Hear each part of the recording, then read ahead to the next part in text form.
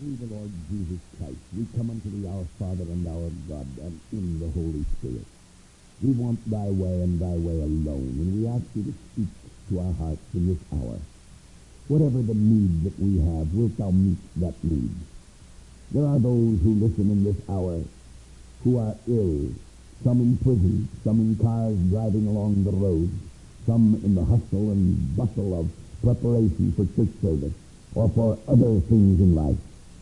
We ask thee, O God, that whatever the need in this hour, that thou should give us quietness of heart to listen. And we ask it in the name and for the sake of the Lord Jesus Christ. Amen.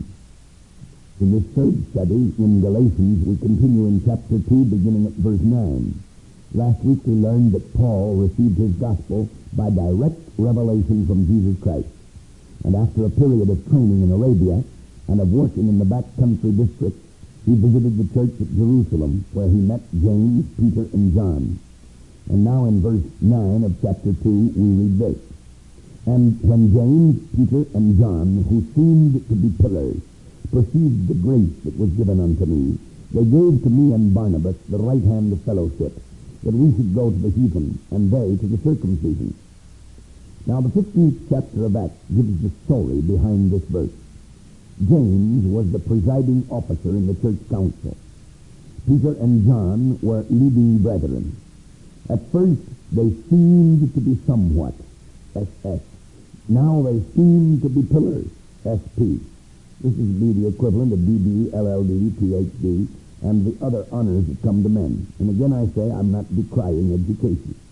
I have some of these degrees myself, but what they give me is the right to say to men that education is of relatively no importance in comparison with that which comes to us by the Holy Spirit. Places of human leadership mean nothing. Peter was no vicar of Christ. These men saw the truth of the gospel as stated by Paul, and they went along with his teaching. If they had done this earlier, there would have been no place for the Judaizers. In the Acts, Peter said, God made distinction between us and them, but cleansed their hearts by faith. James, Peter, and John had only to shake hands and congratulate Paul on his missionary statesmanship. In verse 10 we continue, only they would that we should remember the poor, the same which I was also forward to do. It's almost a humorous note here. Paul was visiting headquarters, and he had just brought a glowing report of God's work among the Gentiles. Now we don't know who was in charge of the central treasury, but they asked Paul to see to it that the offerings should continue to be sent to headquarters. Now Paul did not reply that all the money was to be designated for spiritual uses. He understood the necessity for what might be called social service. Whenever the Holy Spirit is in control, there's a balance between correct doctrine and correct living. Everything is dependent upon grace alone, working in the heart through the Holy Spirit. Now it would appear that after the meeting, Paul asked Peter if he would like to travel a bit and see the gospel at work in the Gentile world. A missionary journey may transform the life of a true Christian. Peter decided to go. He had never been outside of Palestine except for the brief journey along the coast in the time of Jesus' ministry. What follows will be all the more startling after we recall an incident earlier in the life of Peter. In Acts 10, God ordered Peter to go to the house of Cornelius, a Gentile.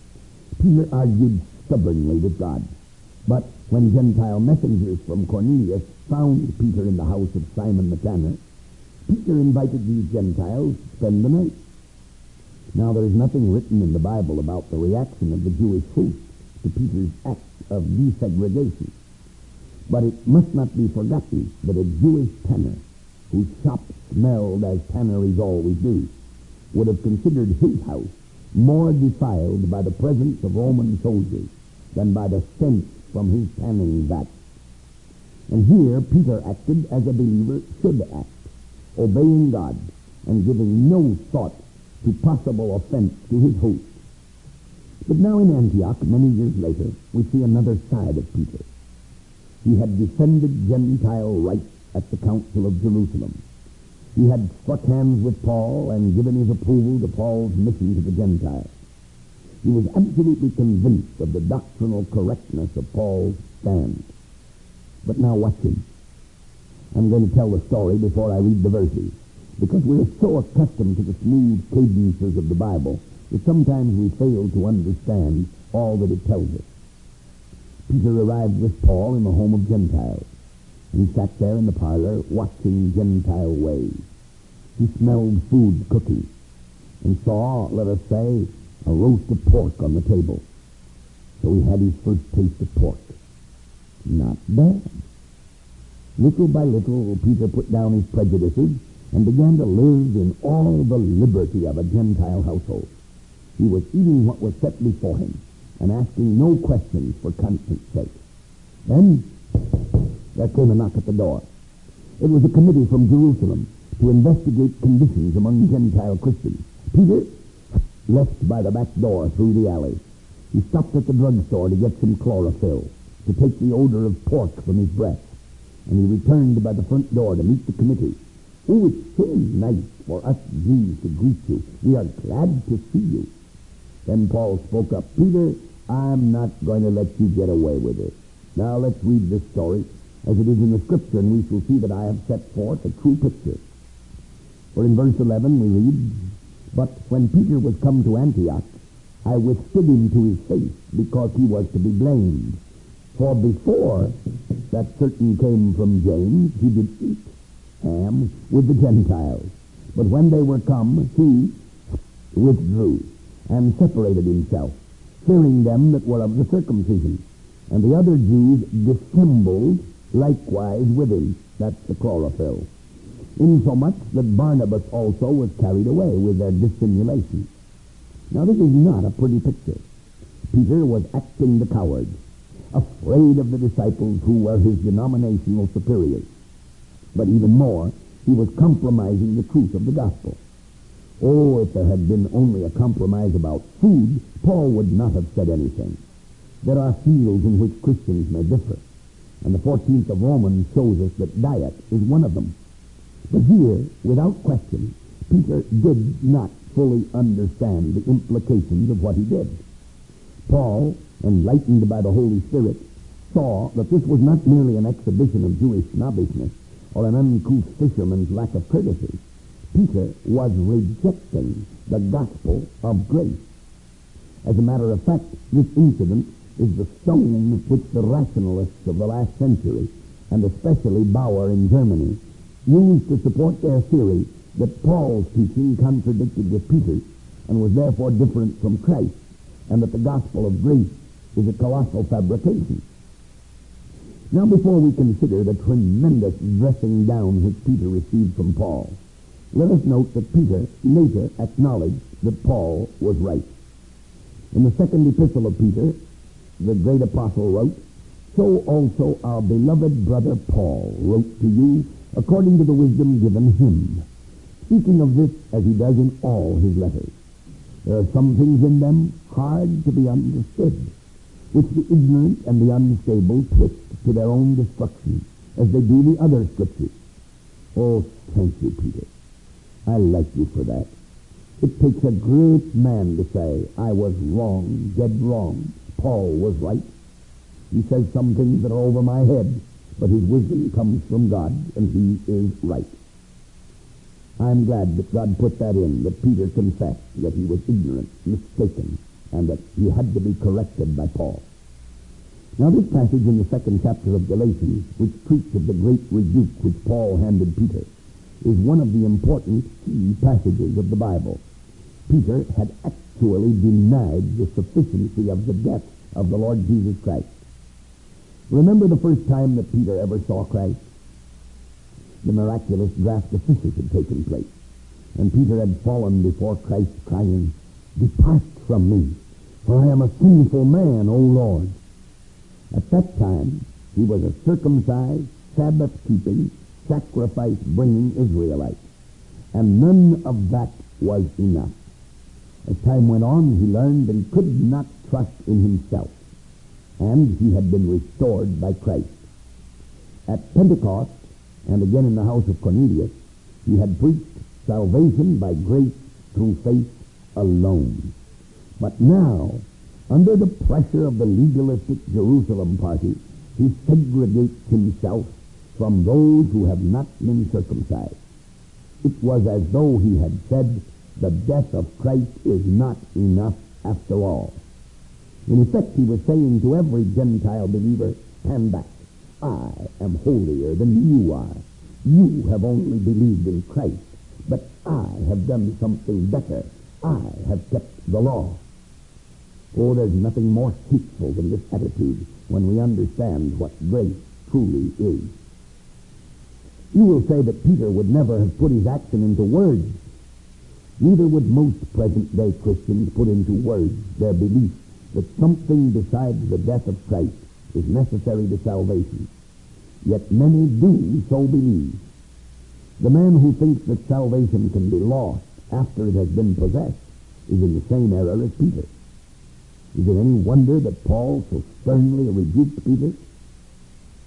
And so in verse 14 we read, but when I saw that they walked not uprightly according to the truth of the gospel, I said to Peter before them all, if thou, being a Jew, livest after the manner of Gentiles, and not as do the Jews, why compellest thou the Gentiles to live as do the Jews?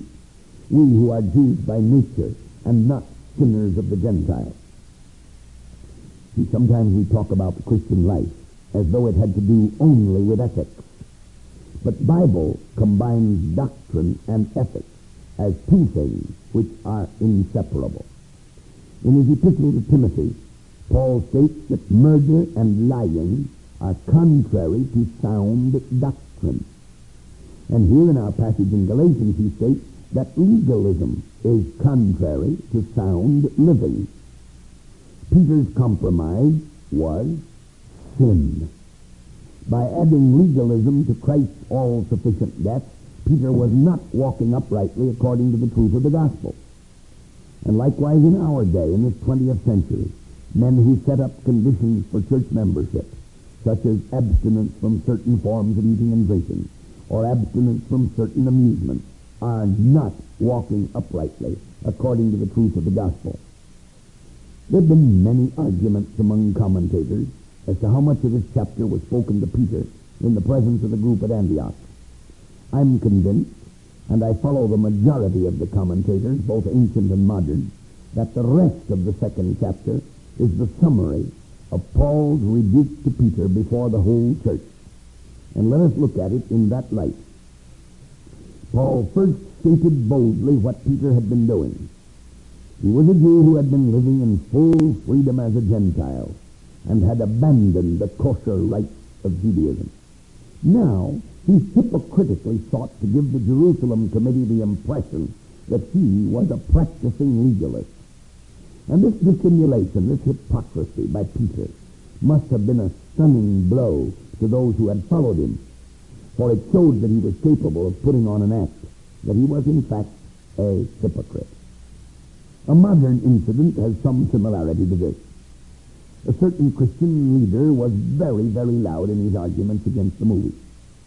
One evening at a board meeting, he was speaking most piously about some matters in connection with missionary work when he came out with a punchline from a well-advertised movie which was playing in the city. A fellow board member who did not have the same compunction picked up the line and said, "Oh, I see that privately you go to the movies." The man was so flustered that he couldn't add a lie to his hypocrisy and was forced to admit it. Now, Peter's act, of course, was more serious than this, for Jewish legalism impugned the doctrine of justification, as we shall see.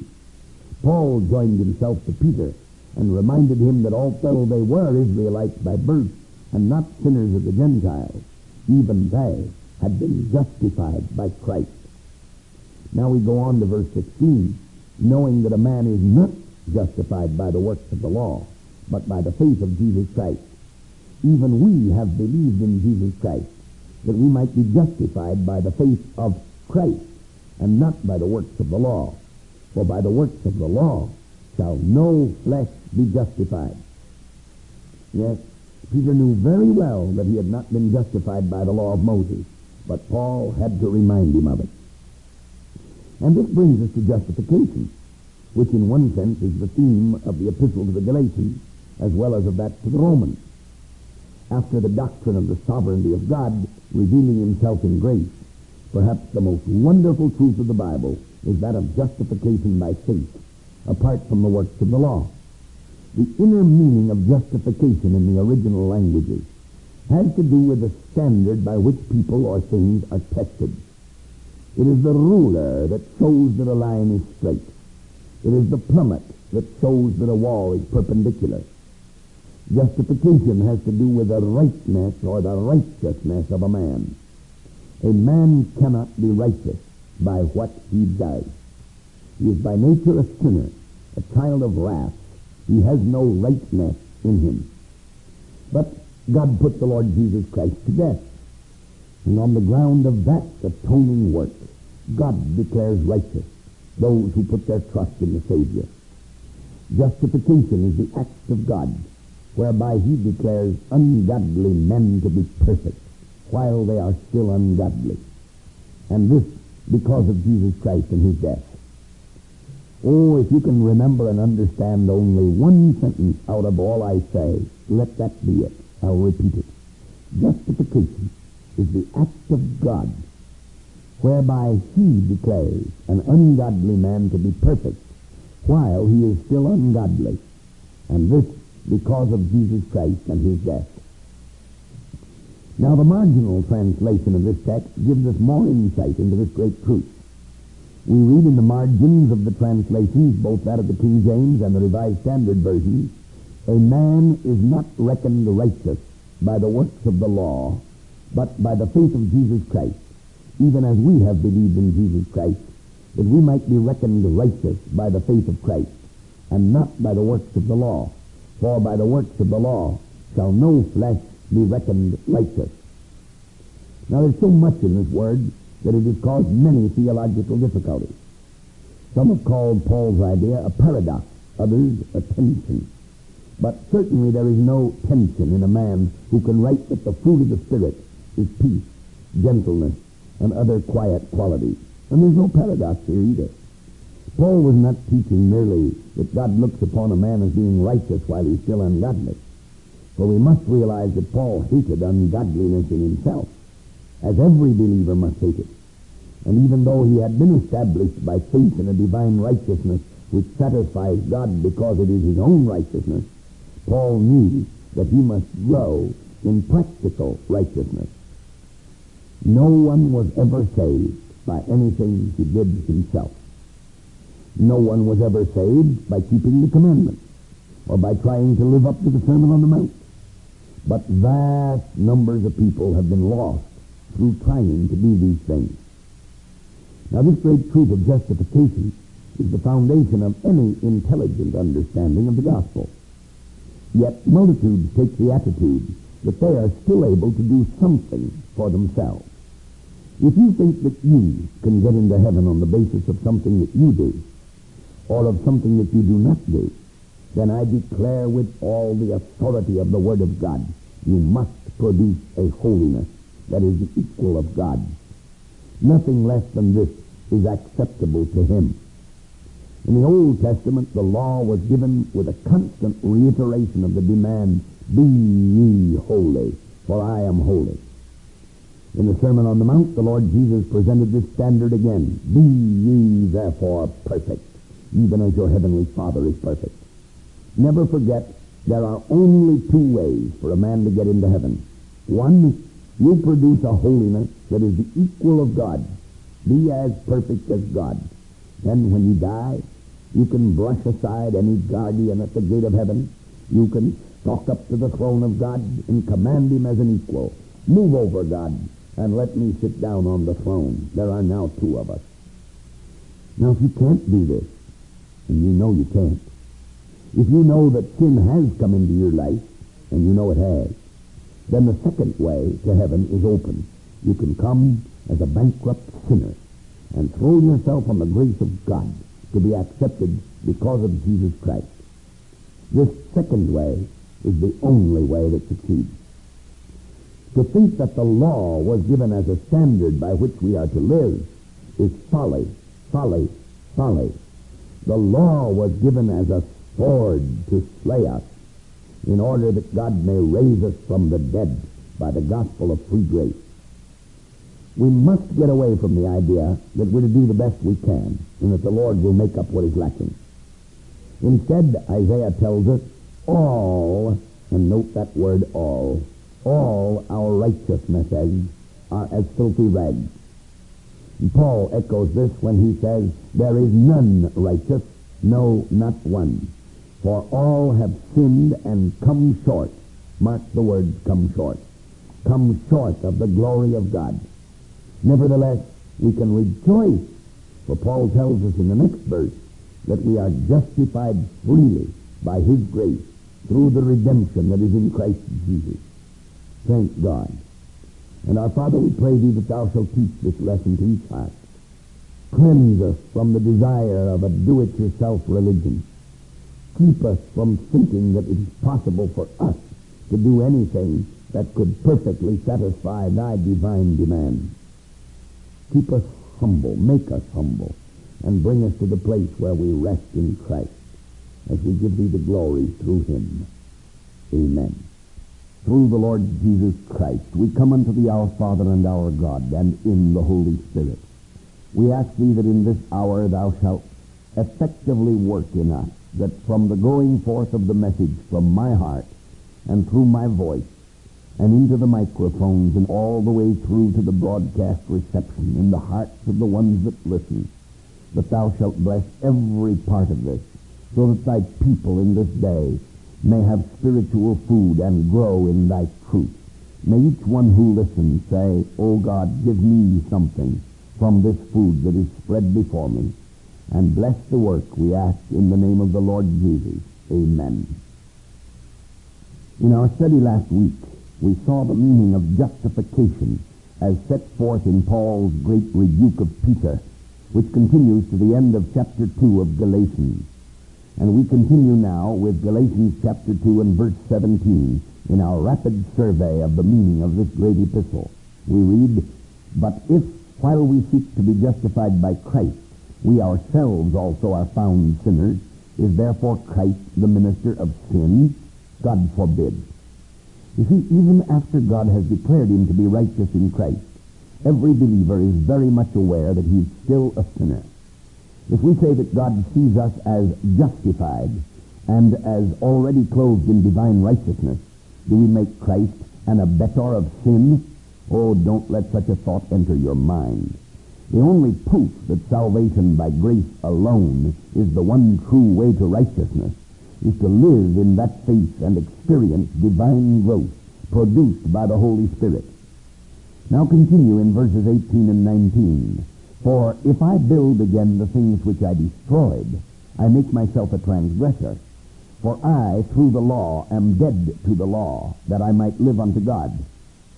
Now any man who is honest with himself knows that this is true. If we set up any kind of law, either the Mosaic law or some code of our own, we can never keep it. In his letter to the Colossians, Paul is even more explicit. So if through your faith in Christ you are dead to the principles of this world's life, why, as if you were still part and parcel of this worldwide system, do you take the slightest notice of these purely human prohibitions? Don't touch this, don't taste that, or don't handle the other. This, that, and the other will all pass away after use. Oh, I know that these regulations look wise with their self-inspired efforts of worship, their policy of self-humbling, and their studied neglect of the body, but in actual practice they do honor not to God, but to man's own pride. Now the person who has trusted in Christ has turned away from self in order to be justified by Christ. If then he turns back to the law, he builds again the very thing that condemned him and makes himself a transgressor. Such a practice involves Christ in all his failures. But this is not the truth of Christian life and experience when it's centered in faith in Christ alone. Full commitment to Christ involves every phase of life and being and brings the individual believer into a wholly new concept of living. Now we come to verse 20, a verse often memorized by young Christians without any idea of the context, which brings out its full meaning. I am crucified with Christ. Nevertheless I live, yet not I, but Christ liveth in me. And the life which I now live in the flesh, I live by the faith of the Son of God, who loved me and gave himself for me. Having turned from the thought of salvation by character, by works, by rites and ceremonies of religion, the believer is cast upon Christ. And this is no mere intellectual experience. It utterly transforms his life. Galatians 2:20 is intended to keep believers from thinking that belief in Christ is a simple thing, that if one announces belief in grace, that is all that matters. True Christian living involves daily crucifixion. Some individuals want to be saved without being crucified, but they are deceiving themselves. When we receive Christ as Savior, we are not to go on living as we please, tossing a patronizing smile toward a distant Christ, and vaguely grateful that he has destroyed hell for us so that we can live pleasantly in the flesh and in the world. Yes, life must be lived in these two terrible places, in the flesh and in the world. But Christian commitment sees the believer as crucified with Christ, in the world, but not of it. If there are 1,000 ways to kill another man, there can be only 999 ways by which that man could kill himself. For no man can crucify himself. One of the saddest characteristics of our churches is the great number of partly crucified believers. With much show and vainglory, they publicly drive a nail through their feet. With mock humility and public display, they drive a nail through one hand. And then with the free hand, they point to themselves as examples of humility, devotion, surrender, and self-sacrifice. See, I am crucified. I did it myself. But God is not interested in any of this. He accepts only that crucifixion which he himself accomplishes by counting us in Christ. In this verse, Paul sees himself hanging on the cross, and then walking away alive while seeing himself still on the cross. To the Colossians he writes, "If ye then be risen with Christ, seek those things which are above." Now, spiritually, that verse belongs in the middle of our text, where we read, "Nevertheless, I live."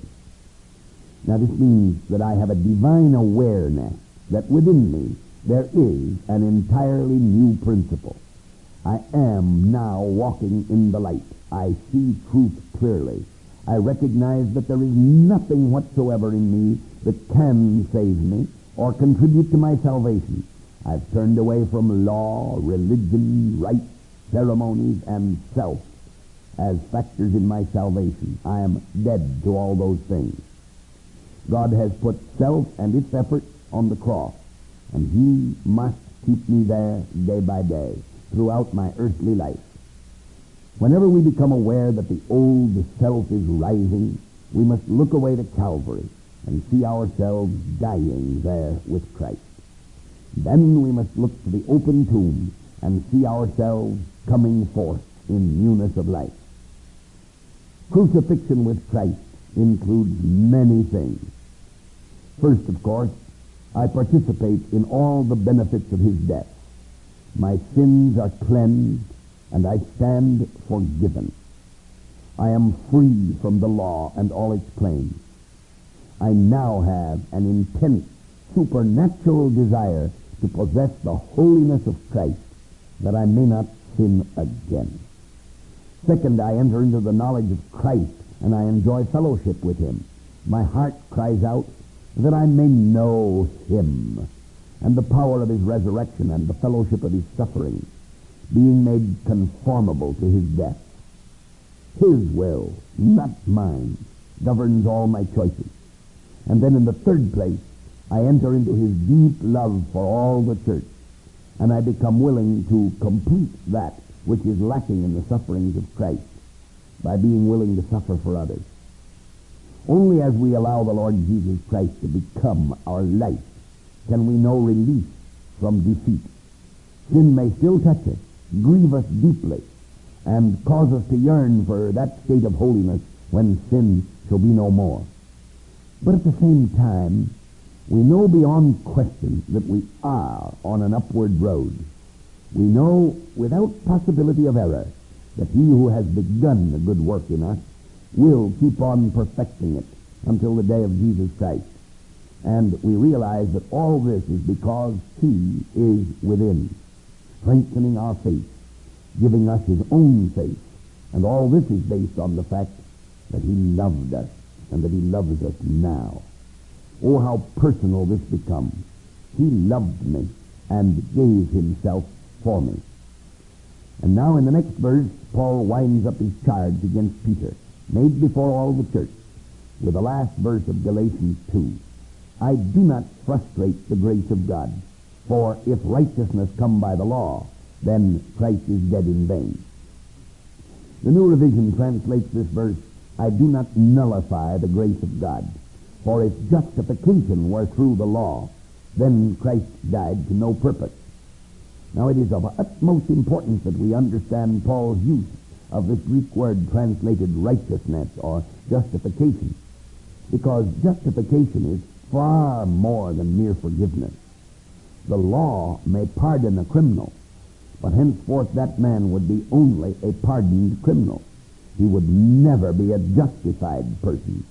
But in justification, God does not deal with part of a man's life and leave him to continue by his own effort.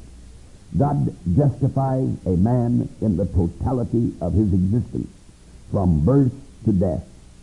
In justification, God does not accept the best a man can do and finish by completing that which is lacking. God justifies a man in the totality of his being. He gives him an absolutely new life in Christ. And that life is God's own life. And the righteousness is God's own righteousness. When you look through yellow glass, everything is yellow. You look through blue glass, and everything is blue. When you look through red glass, everything is red. And when God looks at us through Jesus Christ, he sees us in the righteousness, the color of Christ. We are seen by God because of Christ. We are seen by God to be just as holy as Christ, just as righteous as Christ. Now, Christ had to die because such a system of justification could not be established in any other way. If such righteousness, such justification had come by the law, it would not have been necessary for Christ to die. He would have died to no purpose. Oh, but I thank God that he died for a true purpose. And you and I are part of that purpose. Through him and him alone, we are justified. Now, having completed his rebuke of Peter, the apostle addresses himself in chapter 3 to the entire Galatian church and to all the foolish, bewitched people of Christendom throughout the century who believe that legalism and good works are necessary to salvation.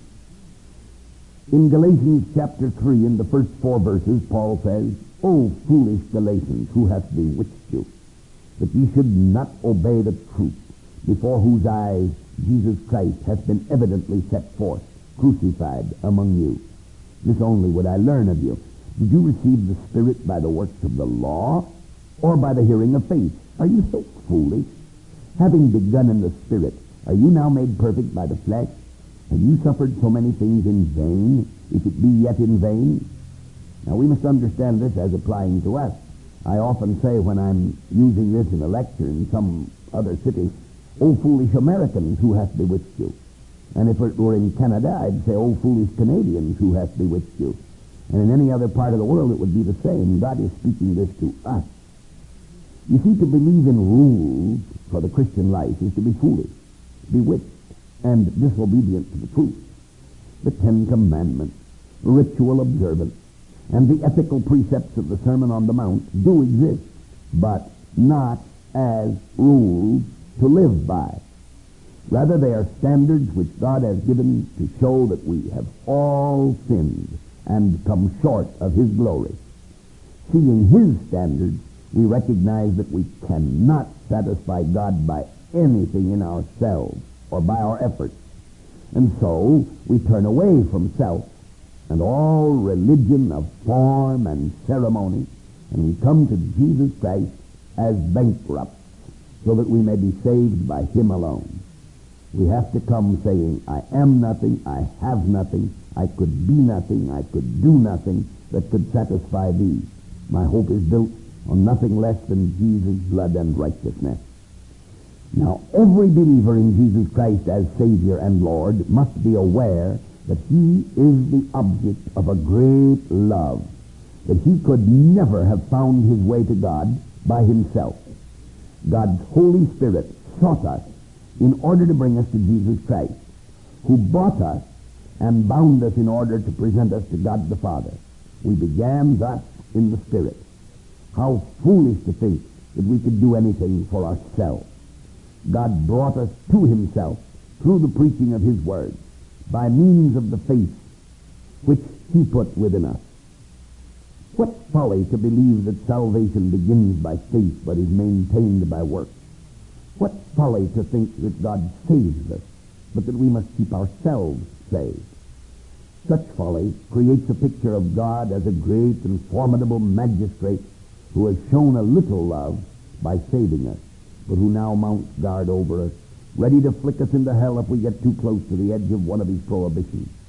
Such is a caricature of God, who is all love and all grace to his own. To embrace the idea of salvation by grace plus some sort of work is to lower God to the category of a woman who smiles at a man and then expects pay for her favors. God is not a salvation merchant. Love does not sell. Love does not bargain. Love gives. Now, the fourth verse of Galatians 3 is much better in the New Revised Standard Version. Did you experience so many things in vain, if it really is in vain? Paul is not talking about suffering in the sense of submission or endurance. He's talking about the wonders of the Christian life and the joys which the Galatians experienced when first they knew the Lord. For believers who lived before the New Testament was written had many experiences which God does not give to the Christian today, since we have the complete Bible.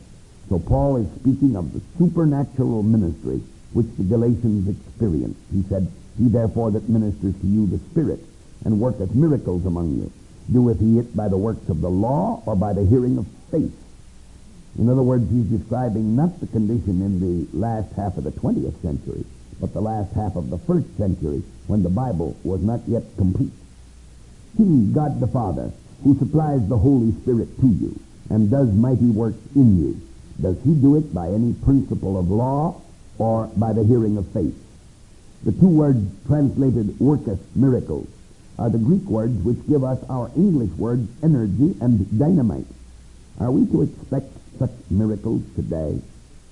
Now, I do not question that God can do anything, or that he frequently intervenes in our lives to perform wonderful deeds for us and in us. But we must never forget that we live in a time that is very different from the early days of the church. Write down the number of this year, and then remove the figure 19. What you have left is the time in which the New Testament was being written. 1900 years ago, there was no complete New Testament. A disciple was accredited by the works which God did through him. Today, a man is accredited by his faithfulness to the Word of God in his teaching, and by the fruit of the Spirit in his life. Thus, we do not appeal to miracles as proof of truth, for Satan can perform miracles. But Satan cannot counterfeit the Word of God, nor can he duplicate the fruit of the Spirit. You did not help God to save you, and you cannot help him to sanctify you. Justification by faith. We all believe that. Sanctification by rules? What utter folly. And then Paul cites as an example one of the greatest men of faith in all the Bible. In verses 6 through 9 we read, even as Abraham believed God, and it was accounted to him for righteousness. Know you therefore that they which are of faith, the same are the children of Abraham. And the Scripture, foreseeing that God would justify the heathen through faith, preached before the gospel unto Abraham, saying, In thee shall all nations be blessed. So then they which be of faith are blessed with faithful Abraham. The legalists were appealing to Moses as their chief authority for faith and life. Paul takes them back several hundred years before Moses to Abraham. In his letter to the Romans, Paul devotes an entire chapter to showing that Abraham was saved without reference to any law or religious ceremony. Here, he intimates the same thing to the Galatians by demonstrating that there was no intrinsic righteousness in Abraham. Paul shuts the mouths of Abraham's descendants so that they cannot boast in their own righteousness. By showing that Abraham was not saved by works, he proves that Abraham's descendants cannot be saved by works. By proving that religious rites had no part in Abraham's salvation, Paul destroys the teaching that these rites are necessary to the salvation of Abraham's children. To the Romans, Paul demonstrates that God called Abraham, blessed him, gave him promises, and announced that he was righteous. All this was long before Abraham was commanded to establish the rite of circumcision, and therefore circumcision had no part in Abraham's salvation. Circumcision was but the seal of the Mosaic law. It had nothing to do with salvation by grace through faith. God told Abraham to leave home and country and go out to a place that God would later give him for an inheritance. And Abraham believed God without any visible evidence, and his faith was counted to him instead of the righteousness which he did not possess in himself.